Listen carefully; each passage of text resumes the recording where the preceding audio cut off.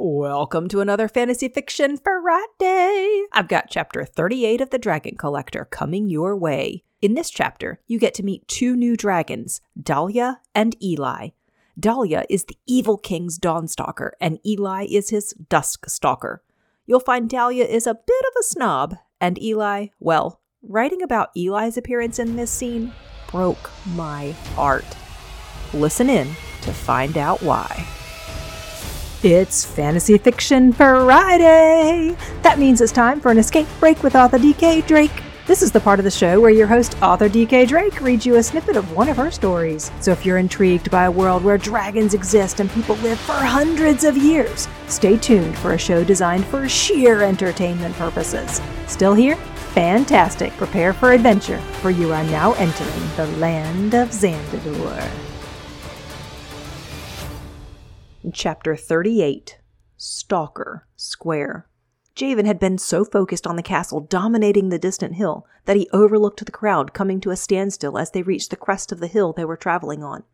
It took Hammond nudging him from behind to redirect his gaze to the world in front of him. "At Stalker Square," Hamilton said, pointing down. Javen found himself standing at the top of an amphitheater. Countless rows of stone steps wrapped 3/4 of the way around a square paved with stalker scales that was half the size of a football field. The steps dead-ended into a wall on the far side of the square. Arched openings that served as box seats were built into the wall, and a gate in the middle led to the castle grounds. 4 fountains with life-size statues of dragon stalkers as centerpieces decorated the 4 corners of the square. The statues depicted the dragons at the height of their feeding times. Rainbow-colored dawn and dusk stalkers thus each filled a fountain in the front 2 corners, while a golden noon stalker and a black midnight stalker each filled a fountain in the back 2 corners. A platform about the size of a theater stage and supported by 4 tall, round columns marked the center of the square. It was accessed by regal spiral staircases on both the front and the back. His mother would soon be standing on that stage. According to the plan, he would need to be as close to the front left column as possible. But right now, no one was even occupying the stairs of the amphitheater, much less the territory right near the stage. All access points were roped off and guarded by soldiers. "Is this as close as they'll let us get?" Javen asked. He was on the brink of panic. He couldn't save his mother from here. If he had his stun balls, he might be able to make a go of it. But unarmed, he didn't stand a chance. "Relax, kid," Hamilton said. "They'll let us fill the place up soon." As if on cue, the castle gates opened. A man wearing a white shirt and black pants and carrying a trumpet walked through the gates, across the square and up the spiral stairs to the stage. He blew 3 long notes that reverberated throughout the stadium. Once the echoes died down and the crowd packed around the top of the steps hushed, the man spoke. "Execution ceremonies are to begin in 2 hours. No microphone enhanced the man's voice, but Javen could hear every word as clearly as if the man were standing beside him. "Soldiers, let the people in!" The soldiers unhooked the ropes, and the people flooded forward. Ravier led the charge down their row of steps, and Hamilton picked Aster up to keep the old man from getting trampled in the sea of people descending toward the square. Javen stayed between Ravier and Hamilton, but had to keep his elbows up to keep from getting battered on his right and left during the surge. He almost tripped on the steep steps several times and was relieved when they made it to the flat ground of the square. Then the battle for positioning began. They, along with thousands of other people from every direction who wanted to watch from the front row, sprinted toward the stage. Javen kept his eyes on the front left column as he ran. That's where he wanted to be. That's where he had to be in order for the plan to work. Ravier and Hamilton, however, needed to be near the front staircase.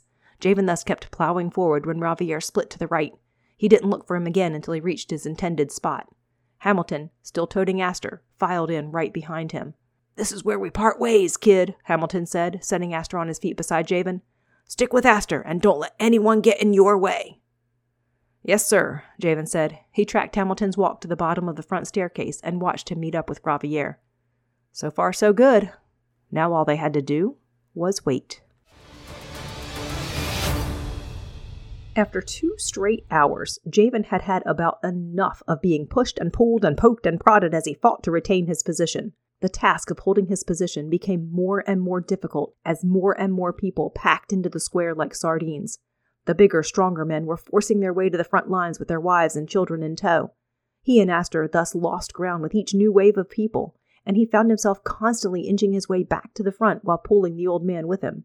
When they made it to the front yet again, he took a moment to catch his breath and study his surroundings. The entire amphitheater was so packed with people all decked out in brown clothes that the square looked like a giant mud pit, while the seating area appeared to be more like a dirt hill with a pulse rather than rows of stadium seats occupied by individual people. And they were all here for one purpose: to watch his mother die. "Look, the gates are opening," a nearby spectator said. "The show's about to start." All eyes turned toward the castle gate, and the crowd parted to form a pathway from the gate to the platform. Whispers spread throughout the finger-pointing crowd, and Javen strained his neck to see what they were all pointing at. It took several agonizing minutes, but he finally saw Esmeralda come into view about halfway between the gates and the stage. She wore the same plain brown dress as the rest of the women in the crowd, only hers was about 5 sizes too big and overwhelmed her emaciated frame. Her long black hair had been chopped off and hung in uneven patches above her shoulders. Her hands were clasped in front of her, which was only natural since her wrists were tied together. She walked with a limp, favoring her right leg. As she drew closer, Javen also noticed dark circles under her eyes and a strangely pale complexion despite her naturally tan skin. Nevertheless, she walked with confidence and kept her head held high as she moved forward and ascended the steps to the stage. Javen tried to catch her eye, to let her know he was there, to give her hope. But she was too focused on the path ahead to look into any of the faces of the crowd below her. 6 soldiers, all carrying trumpets, followed behind her. She took her place on the center of the stage while the soldiers fanned out beside her, 3 on each side. They simultaneously lifted their instruments, played a series of triumphant-sounding notes, and said in unison, "Prepare the way for Dahlia, the Dawnstalker, and Viviana, the 12th Queen, mother of the 13th son." The 12th Queen? Javen coughed to cover his surprise. How many queens were there? Were all 13 sons hers? Or did some of them belong to some of the other queens? Javen was thoroughly confused and wished learning the hierarchy of the royal family had been part of his training. He was about to ask Aster for a quick lesson when the castle gates opened once again. The crowd gasped and pushed back to form an even wider walkway than the one they formed for Esmeralda, allowing Javen to easily see the white-scaled Dawnstalker from where he stood. Standing atop the dragon and holding its reins was a dark-skinned woman with a long black braid draped over her right shoulder. She wore a flowing purple gown, jeweled necklaces, and a diamond-studded golden crown. She slowly guided the dragon forward, soaking in the reverence of the bowing crowd as she proceeded. The dragon kept her nose stuck in the air, just like the queen. Javen wasn't sure if that was because the dragon was a snob or because that's how the queen forced Dahlia to walk by the way she held the reins of the halter. Then he heard the dragon's thoughts. "That's right, people. Back away and feast your eyes on my magnificence. I know I'm beautiful now, but I'm even more stunning when my scales change colors." Dahlia stuck her nose even higher in the air and walked a little slower. "But at least I do get to enjoy the admiration without wanting to eat everyone." Javen could practically feel the dragon's arrogance the closer she walked to him. As self-absorbed as she was, Javen wondered how she functioned without a mirror to stare at herself in wherever she went. When the queen reached the stage, she turned the dragon around to face the gates. That's when Javen noticed Dahlia's tail ended in a ragged stump rather than its naturally thin point. He felt a stab of sympathy for the vain dragon and wondered what it was like to be marked as a slave who was stripped of all free will. More triumphant notes sounded from the stage, followed by another announcement. "Prepare the way for Eli, the Duskstalker, and the 13th son, Micah the Mighty!" "Eli?" Aster said, sounding surprised. They hadn't expected Eli, the dragon who was once part of Kenton's collection and Mertzer's brother, to make an appearance today. Javen took a few steps to his left and strained his neck around Dahlia's massive body to catch a glimpse of the dragon Omri had used to cheat his way into power. At the castle gates, Micah stood at the base of the stalker's neck. Micah's black skin and even blacker uniform contrasted sharply with the white scales of the Duskstalker he stood upon. One hand held the reins of the halter while he pumped the other in the air in victory fashion. The crowd erupted in applause, and Micah forced the dragon to trot forward. The dragon was not an impressive stalker specimen. His long body was thin and gaunt with patches of missing scales. His vacant eyes and defeated posture didn't exactly strike fear in the hearts of the onlookers. Nor did the halter the dragon was forced to wear. While Dahlia's halter looked similar to the halter he used on his horse Storm, Eli's had a muzzle attached to the noseband, which prevented him from opening his mouth. The leather strips also weren't sitting flat against Eli's scales thanks to the spikes on the underside of the halter.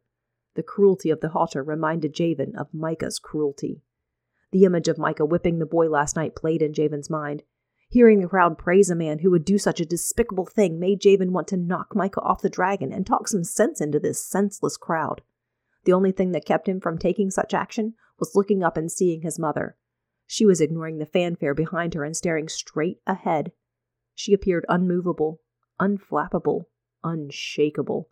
If she could be a vision of strength on the brink of death, he could be strong enough to not move or act until Aster gave him the cue to do so. Micah steered Eli to the stage beside his mother and her dragon, climbed up his dragon's neck, and deposited himself on the platform.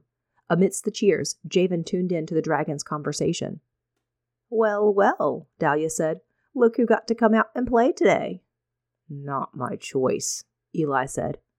"Nor mine. You are a miserable excuse for a dragon and belong in that dark little dungeon where the hunter keeps you." "You're just bitter the hunter didn't think enough of you to let you lead the execution." "I am the favored one. He knows I—" "People of Zandador," Micah said, now standing in front of Esmeralda.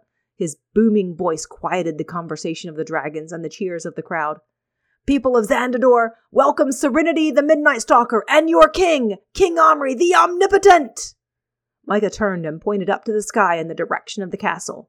The trumpeters played loud, bold notes as a dark gray spot in the light gray sky grew bigger and bigger. Omri was approaching on his winged dragon just as they expected. Javen's heart began to beat a little faster. The arrival of the Dark King signaled the start of their plan. If you enjoyed today's Escape Break episode but don't want to wait to find out what happens next, click on over to authordkdrake.com. There you can become a DK Drake Insider, secure your free starter library, and access all the books from the Dragonstalker Bloodline saga that are available for sale on Amazon. In the meantime, I dare you not to dream of dragons tonight.